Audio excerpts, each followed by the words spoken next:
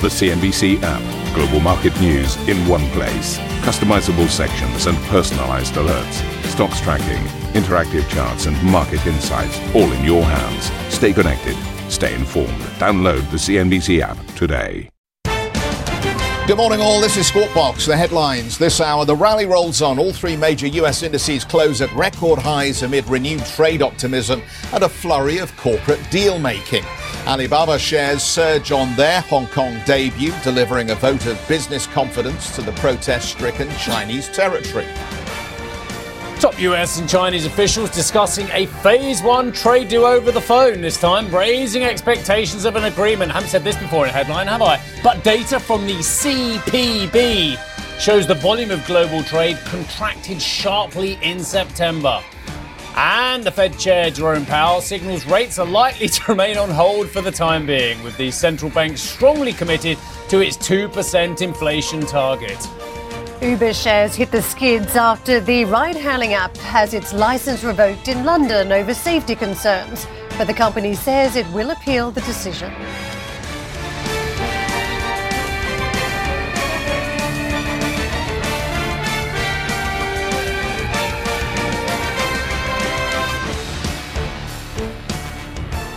I know, I'm going. Someone's director. I'm going. But I've just got to look at these headlines again because I want to make sure they're not from yesterday. They're not from 2 weeks ago. They're not from 3 months ago. They're not from 4 months ago. Just want to confirm. Jerome Powell signaling rates on hold. Check. Trade deal optimism on phase one. Check. Markets up on renewed trade optimism and a flurry of corporate deal making. Check. And this is the point. These are the headlines. There is no lies, and these are the right headlines. But the fact of the matter is, you could have painted that rhetoric at any time. Good morning, Karen. Good morning, our glorious leader. How are you? Very well, nice thank you. Karen. I was just going to say that's the new part. Jeff's back. Welcome back. Yeah. Well, the band is back together for a rare appearance as we run to the end of the year. A couple of days. Hopefully a couple of days here. Before you go off your holes again. And yet, even as you say that, we are through 28,000 on the Dow. Yes, we are. So there is momentum in these markets at the moment. There is. And what was interesting, I mean, I know you're going to go and do this market wall in a moment. Well, but they're reminding me I'm not there. That really stood out for me here is one, that technology was so strong in the overnight session, and the fact that the Russell is back in the game. Yes. Now, what does that actually mean? Is this a flash in the pan, or does it tell us that actually Jay Powell was right? It was a mid-cycle pause, and the small caps are back in business because there is stronger belief that we're heading into the sunny uplands next year of firmer growth. Well, what is the Russell 2000? It is a small cap index where a lot of investors go when they're chasing risk. And we know in markets, investors have moved stock markets a long way, risk assets a long way, on hopes of a phase one trade deal. So do we have a rally that's looking a little bit long in the tooth coming up to Christmas? I better go because I'm in so much trouble already. They had a plan, you know, and I've ripped it up in 2 seconds. I was so excited about us being back together again.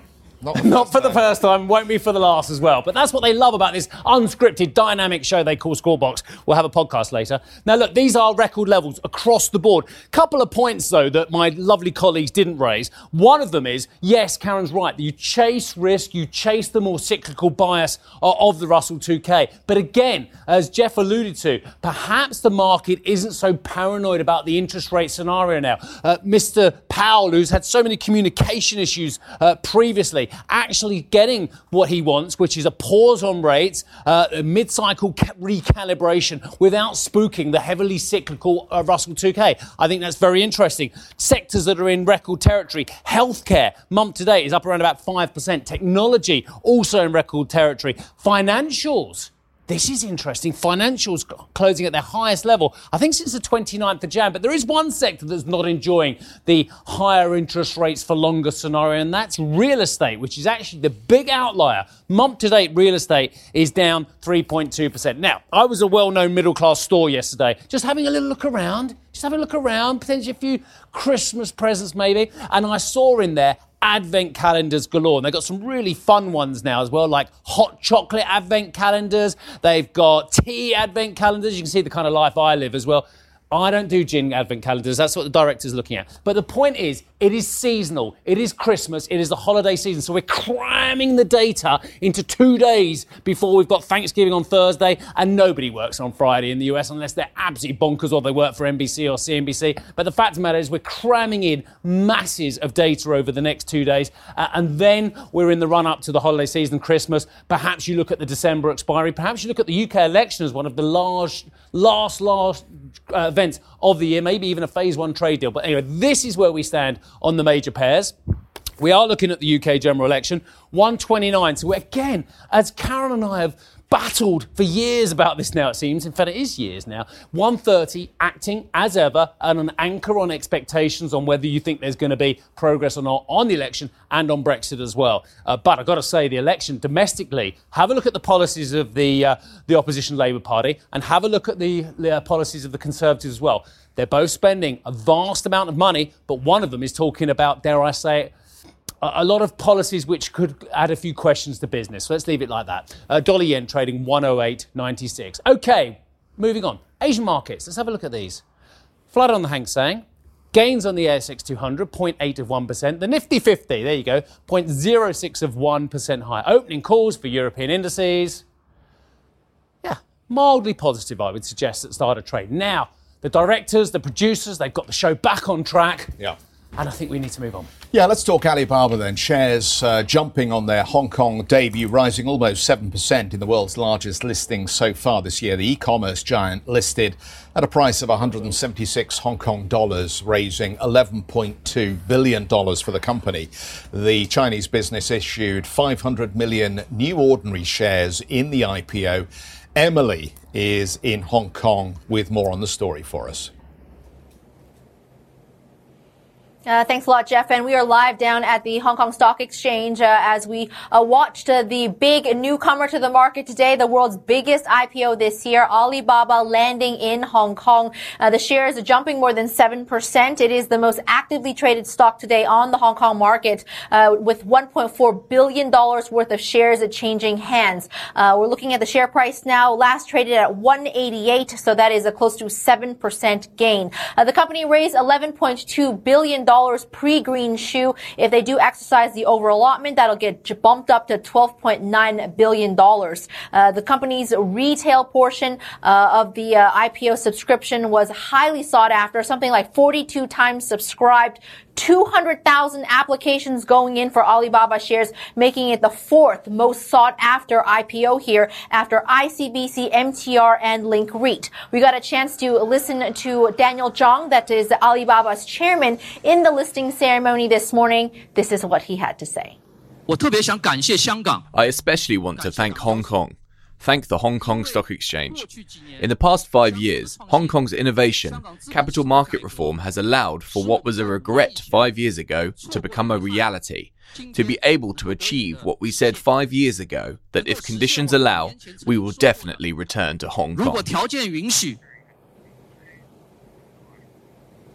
So Alibaba coming to the Hong Kong market, joining the likes of Xiaomi as well as Meituan and Dianping, becoming dual-class shares traded in the Hong Kong market. And as you know, the first time that they tried to come to market, 2014, that wasn't possible. But the reforms now in place do make it possible. There's been question whether or not Alibaba will become a member of the Hang Seng Index, but with the dual-class awaited shares, that's not possible just yet. Some reforms from the stock exchange are needed before that can happen. A big list of dignitaries are present for today's listing ceremony, including C.H. Tung, Hong Kong's first chief executive, the financial secretary Paul Chan, the chairman of the Hong Kong Stock Exchange Laura Cha, and Charles Lee, the chief executive as well. This is what Charles had to say about Alibaba landing in this market. Despite the difficulties, despite the challenges that we are going through here in Hong Kong, I'm also grateful that despite the difficulties and challenges in Hong Kong, we hear people in Hong Kong, we people here at the Hong Kong Exchange, and at all the institutions that make this great city work, make this financial center work, they are all tried everything we can and they can to make it ready for Alibaba to come home. And I'm very confident that many other companies similarly situated has been traveling afar, ultimately will come home. and we will be here ready for them. And with Alibaba, that puts Hong Kong back at the top of the league tables in terms of IPO funds raised. Hong Kong, $34 billion. That's according to Refinitiv. Number 2 would be NASDAQ, followed by the NYSE. So a big day on the Hong Kong market with the shares of Alibaba landing here, making their debut. Again, last traded about $188. Got an intraday high of $189.50. So not too shabby, a close to 7% gain. Just quickly show you the US ADRs. I should point out that one ADS or ADR translates to 8 Hong Kong shares. So the close of the U.S. trade, 190.45, represents a price of Hong Kong dollar 186.30 if you do the math. So the Hong Kong listed shares currently trading at a premium to their U.S. counterparts. So we'll see if that premium will last. But a nice debut for Alibaba, the world's biggest IPO, coming to market today. Back to you guys. Yeah, Emily, just to pick up on that, obviously we heard Charles Lee allude to some of the problems the territory has experienced of late, and the lazy narrative around this is to say, well, this is a validation of Hong Kong's business credentials in spite of the problems. To what extent is that a reality? Is that the way that this Alibaba story is being painted? And if the Chinese facial recognition business, Megvii, decides to come to the Hong Kong market as well, how important will that be in building up a head of steam on this story? Well, you know what, Jeff, in just the last couple of months since we had the protests in Hong Kong, we've had a number of companies that have shelved their IPOs, but then later restart them. Budweiser APAC is one. We've got ESR Cayman, another one. These are big IPOs with lots of funds that were raised. Budweiser APAC, for their part, was the largest at the time, $5.8 billion raised, and the stock was doing well. So these are all a reaffirmation of Hong Kong's status as a financial hub, as a place to raise capital. And Alibaba also is showing just that as well, showing confidence in the market. As to whether or not Megvii will come to market, well, the chatter is that now they're looking to next year. 2020 is the time. The company has been put on the U.S.'s entity list, so some questions raised about the security of using their products. This is artificial intelligence, facial recognition, but the company does have intentions to come and list on the Hong Kong market. We'll have to see what they update with, because originally the plan was to list in Hong Kong this year, but it has been pulled and shelved for the time being, and the chatter is that it's going to be happening next year. Whether or not Hong Kong is a questionable financial hub, well, the company, or I should say the Hong Kong Stock Exchange, as well as the government, is trying to prove that business is as usual. And with the listing of Alibaba and a pretty decent showing today, a nice close to 8% rally, I think for the time being we can say that Hong Kong is holding its own, and the world's IPO capital, and a decent place to raise funds. So that's what today is shown. Back to you guys. Terrific. Emily, thank you for that. Well, let's bring in Hao Hong, Head of Research and Chief Strategist at Bank of Communications International. Good morning to you. Just a simple question here. We've had a bounce on the first day of trade for these shares. Should anybody feel that they need to chase them at these prices? Well, it is a long-term story. It's a little difficult to speculate, the day-to-day fluctuation in the share price. But then if you look at the execution of the company's strategy, is at the cusp of basically penetrating into the lower-tier cities in China. So if you look at the dispersion of Chinese population within the country, out of 1.4 billion Chinese population, only 100 to 200 million or so living in the tier 1 and 2 cities. So there's a huge potential of the market that is outside the tier 1 cities that is traditionally being targeted by many of the companies. And I think, for the market with such potential, it shows that growth can continue for the years to come. Can I ask you about competition? Because Alibaba clearly had first mover advantage, but there have been a number of other big competitors trying to close the gap and a number of startups as well. What's the moat around Alibaba at this point? Yeah, I would say that the company doesn't actually need cash. I mean, if you look at the cash flow statements, the company is generating very strong operating cash flow quarter on quarter. And also, if you look at the short-term debt position on the balance sheet, basically the company is in a net cash position. So it doesn't actually need a lot of cash. And with the cash raised from this IPO, basically the company would have like 40 plus billion US dollars in cash reserve. So it gives the company significant market power in terms of pursuing other business opportunities. For example, now one of the more popular strategies for the Chinese internet firm is to buy out some of the smaller competitors who are very strong in the niche market. For example, some competitors are specialized in buying goods overseas and import it into the Chinese market and so on. So I think, with such strong cash reserve on the balance sheet, it gives Alibaba very strong market power to pursue other strategies. Yeah, look, it's a fascinating story, and not least the fact that we have a trade war going on at the same time, which we're going to discuss with you later on as well. Does Alibaba, and you've already graphically said this in your copy and on air as well, does it concentrate on domestic Chinese expansion, or is there a big growth story internationally open to the company as well, sir? Yeah, I think the company is starting to expand overseas. For example, into some of the Southeast Asian countries, India, Indonesia, just to name a few. But to us, investors in this region, I would say that the largest potential for growth is still in China, and also being a sort of a domestic Chinese company originated from China, it probably have more experience dealing with the domestic customers. And also, just now we mentioned that the lower tier cities in China actually offer a huge potential going forward. For example, I'll just give you some numbers. For the lower tier cities, for the new customers that the company acquired this year, 70% of the new customers is actually coming from the lower tier cities. And also in terms of spending, over the course of 3 years, the lower tier city customers, they actually spend tripled the amount they spend in the first year. So the growth is very strong, and also, the number is tremendous. So I would say that the best growth opportunity lies within China. But then beyond the Chinese border, there are other opportunities to pursue. Hong, thank you very much. We're going to part the conversation there for just a moment, but we will talk to you more about the greater China picture in just a moment. Head of Research and Chief Strategist, Bank of Communications International, staying with us. Hong Kong's Chief Executive, Carrie Lam, has acknowledged the local election results in which 90% of the 452 district council seats went to pro-democracy candidates. The votes were seen as a barometer of opposition to the existing government amid 6 months of ongoing protests.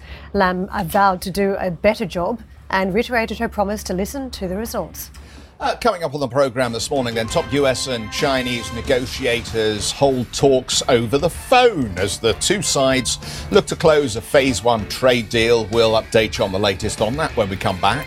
And if you just can't get enough of Squawk Box, be sure to tune in to our very own podcast. You can head to CNBC.com, Apple Podcasts, Spotify, or wherever you get your podcast to have a listen and download today's episode. Right.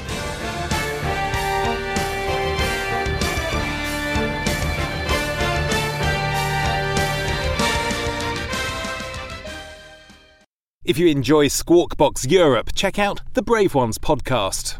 The series explores the rise of some of the world's most successful entrepreneurs. Through exclusive interviews with family, friends and colleagues, the Brave Ones podcast features stories of determination, resilience and ingenuity.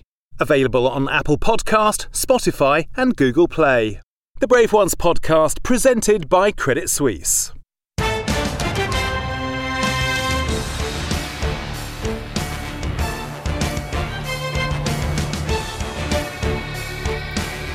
Federal Reserve Chair Jerome Powell says the US central bank remains strongly committed to its 2% inflation target, signalling rates are unlikely to rise anytime soon. Powell said when it comes to inflation, the Fed will not permit a downward drift and that low expectations make it tougher for the central bank to prop up the economy. Great comments.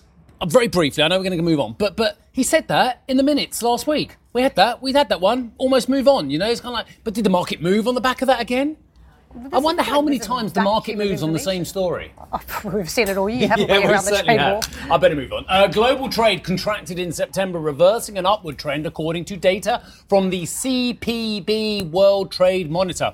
The US and China had the biggest impact on the figures, whilst trade tensions between the two countries also weighed on the global supply chain, Jeffrey. Top US and Chinese trade negotiators held talks over the phone earlier today, according to the Chinese Commerce Ministry. US Trade Representative Robert Lighthizer, Treasury Secretary Steven Mnuchin and Chinese Vice Premier Liu He discussed, quote, resolving core issues in a Phase 1 trade deal. Well, speaking to CNBC, Blackstone CEO Steve Schwarzman expressed his hope that an agreement can be reached soon.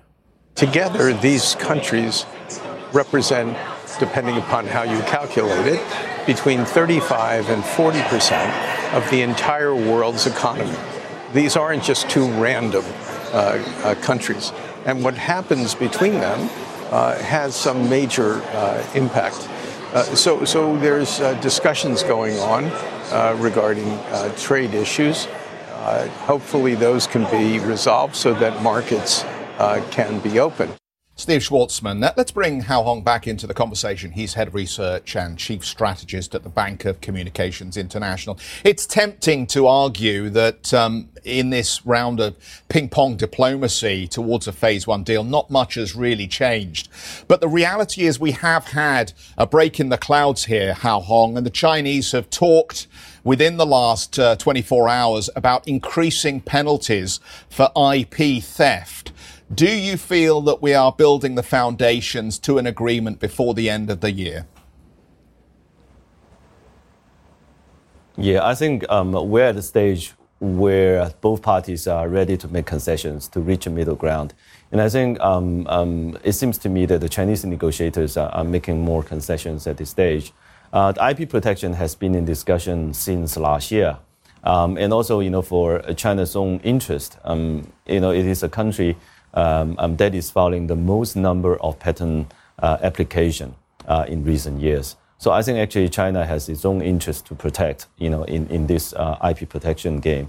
So I wouldn't be surprised to see stronger protection for IP within the Chinese market, and also the abolishment of some of the industry practice, such as forcing technological transfer from some of the U.S. firms who wants to operate in China. So I think, in general, the environment for doing business will be turning more friendly for U.S. business and for foreign business going forward in China. Touch on expectations for the type of trade deal we could see around Phase 1 if it happens, because what has transpired in markets, huge directional moves of risk on assets, record after record on Wall Street, for instance. But at the same time, there's been a strong debate that Phase 1 is not going to bring everything that many market participants want, that the fight that we've seen between Beijing and Washington may continue for many, many years. So what do we need to see in the first phase of a deal? Does it need to be a rollback of tariffs at this point to create some more market confidence? I would say that the market has been anticipating the Phase 1 deal, even though, the date now seems to be delayed longer and longer. But I think at the end of the day, we will have some form of deal, given the level of discussion here. But having said that, I think the market probably will look beyond the Phase 1 deal, looking for the measure to enforce, some of the negotiation terms going forward. And also how China is going to take on the U.S. tariff if it's not completely rolled back after the Phase 1 deal. But I think, for the Phase 1 deal, one should expect some suspension, at least some suspension on the U.S. tariff on Chinese goods, because the tariff that is coming into effect in December is going to affect both countries substantially. It's going to affect the U.S. consumers' Christmas as well. So, I think, at the minimum, a suspension of those new tariffs should be expected, and maybe some rollback on a tariff on some of the key items of Chinese exports to the U.S. as well. And then increasing commitment from the Chinese side to buy U.S. products. Thank you for listening to Squawk Box Europe Express. For more market-moving news, you can head to CNBC.com. Or join us again on the show with Jeff Cutmore, Steve Sedgwick and Karen Cho, weekdays on CNBC.